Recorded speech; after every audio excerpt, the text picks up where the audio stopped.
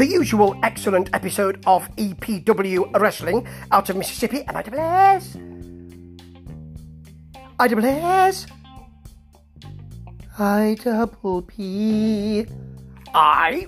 And it's enhanced by an extraordinarily good heel promo from Trace Lee Hunt. You remember last week I was surprised that he was revealed as the masked man who had been attacking Cody James, because he's supposed to be the American Bald Eagle.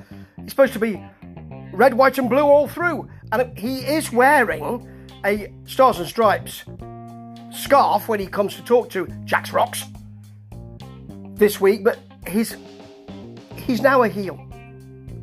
And if you thought that's too big a leap for Trace Lee Hunt, you're very much mistaken, because his work is just quality here. I'm going to leave this till the end. It came in the middle of the half hour, but let me leave it till the end and tell you what other excellences there were this week, including Bone Crusher coming out right at the beginning of the program, the head of the program, we might say. And when he was made general manager, I was a bit sort of concerned, really, because I thought, okay, he's a wrestler who's now become a manager, and I know he's time served, and I know he's a hardcore wrestler. Really, you know, he's a tough guy. Will he have the nuance to be general manager? Well, what he does is he says, I know what's right, I know what I think I should do, and I'm doing it. So this week, he fully admitted, a lot of people have messaged him saying that about last week's match with Brandon Savage and Justin Klein in his corner, giving him help, some might say, and he fully accepts that he's let it slide with watching the match. And he did watch it back and thought, yes, he did help Brandon to win against Marco Harris for the number one contendership. So he is not reversing the decision, the winning decision for Brandon Savage, but he is saying no one won. So Brandon is now not 13-0, he's 12-0. Unlucky 13, eh, Brandon? Unlucky 13, eh, Justin? And what he's also doing, which will hurt and sting even more, is he's taking the contendership, the number one contendership that Brandon Savage won from that match, and giving it to Marco Harris. Now, you better be careful, Bone Crusher, because as you know, and as he knows, Justin Klein has lawyers at his behest. So, Bone Crusher better lawyer up, otherwise it's going to be very difficult for him. Now, next we've got Ace Austin and Chris Bay, the ABC from Impact. I don't watch Impact as much as I should these days, so I don't know of the ABC, but I know of them, and they're wonderful. And Ace is fantastic. He says, I know this place.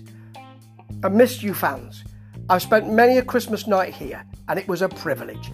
That is beautifully done. Just that simple comment is beautifully done.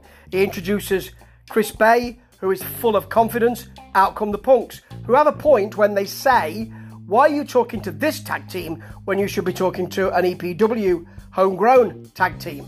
And Bone Crusher, who is there, makes the match for them to fight next week. So that will be very good. It'll be a good match, that. Really looking forward to it. Now, we've had about, 10 minutes? And maybe 7 or 8 minutes, and we haven't had a match yet. But I don't feel cheated, as in other promotions I was. It's good stuff. And this match is a good one as well, because it's K-Swiss, who a lot of people like, Jimmy Blaylock, who's there with Joey Gross. They work really well together on commentary, these two. Likes K-Swiss. Of course, Joey's not so keen, because K-Swiss is a bit meat and potatoes and isn't averse to using something to get the win. A nefarious means, for instance.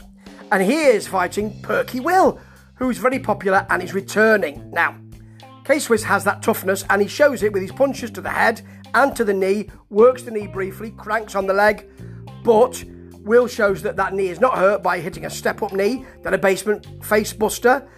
K-Swiss comes back with a big spine buster, but Perky hits the Faymaster, or the kill switch, or as he calls the percolator, for the pin. Pretty short, but not bad at all. Next match, we've got Jennifer Justice, whose work I'm just really enjoying at the moment. She is the champion, the women's champion. She won it by fairly nefarious means, i.e. by waiting till the end of the Rumble, the over-the-top Battle Royal, should I say. Not the Rumble, that's a different thing entirely. And then dumping out, I think it was $1 Million Baby and DDT to win. She's worn that soft collar around her neck ever since, saying she's injured, Jimmy Blaylock is ballyhooing that and saying it's wonderful that she fights injured. Maddie, the American baddie, her opponent this week, breaks a wrist lock and then takes that soft collar off. And Jennifer Justice bails and takes the belt and looks like she's leaving. And I can quite understand it, because it's good work, because that's her safety net, isn't it? Or she might be really badly hurt, and Jimmy could be right. She then decides, I'll go back, I'll take the belt, and in full view of referee Alison Lee, it is Alison Lee, isn't it? Smacks Maddie in the face with it, and the ref has no option but to DQ, and that's what we're going to get with Jennifer Justice's reign, I expect, as women's champion, holding onto the belt by nefarious means. And I think that is great. Now, she goes for afters, and DDT chases her off.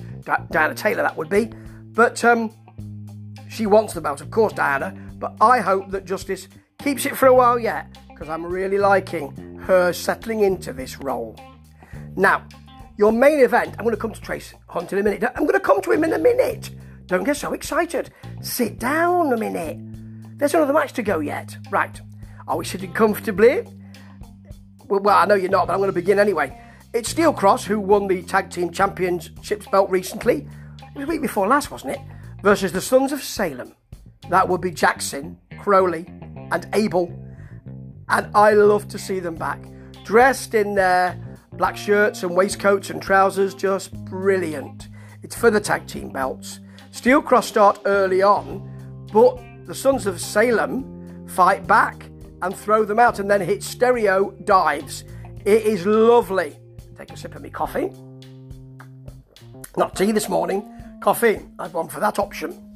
Now, low cross body from Jackson, and then it's a low cross body in the corner, which makes, I think it's Cross, stand up, and then he's hit with a kick from outside, from the apron, by Abel. It's lovely, lovely. Jackson then offers his hand, because they're all friends, but when he does that, he's pulled into the buckle face first. There is a Steel Cross cannonball and a nasty kick, and then Jackson hits a destroyer. He doesn't take a run up. He doesn't get prepared for it. He hits a standing destroyer, and that is beautiful. But Steel Cross come through with a double team, double face buster for double the fun and one pin. It was a really good match to end with, and the wrestling content of this is great. So is the on-mic content, and that brings me to Trace Lee Hunt. Just great. From the moment he takes the gum out of his mouth, after he takes the microphone, takes the gum out of his mouth, puts it in Jax Rox's hand, and just balls the fist to make sure that he's holding that. Telling the fans, you know it's going to be good. He tells the fans to shut up, there are boos. There's then an edit, and it really works, because it's almost as if he's taken an awful lot longer than we can show you here on this tight half-hour programme, but he's going for it. Said he was rehabbing for 4 months. It's the tugboat into typhoon type scenario. I was rehabbing for 4 months. Nobody came to see me. This is my show, as he says. I've been here for 3 years. I was here when there wasn't any TV. I put this show on TV. And you know what? He has a point. And that's the basis of heel promos. They should be based in something you can agree on. I don't agree with the way he's doing it, but he does have a point.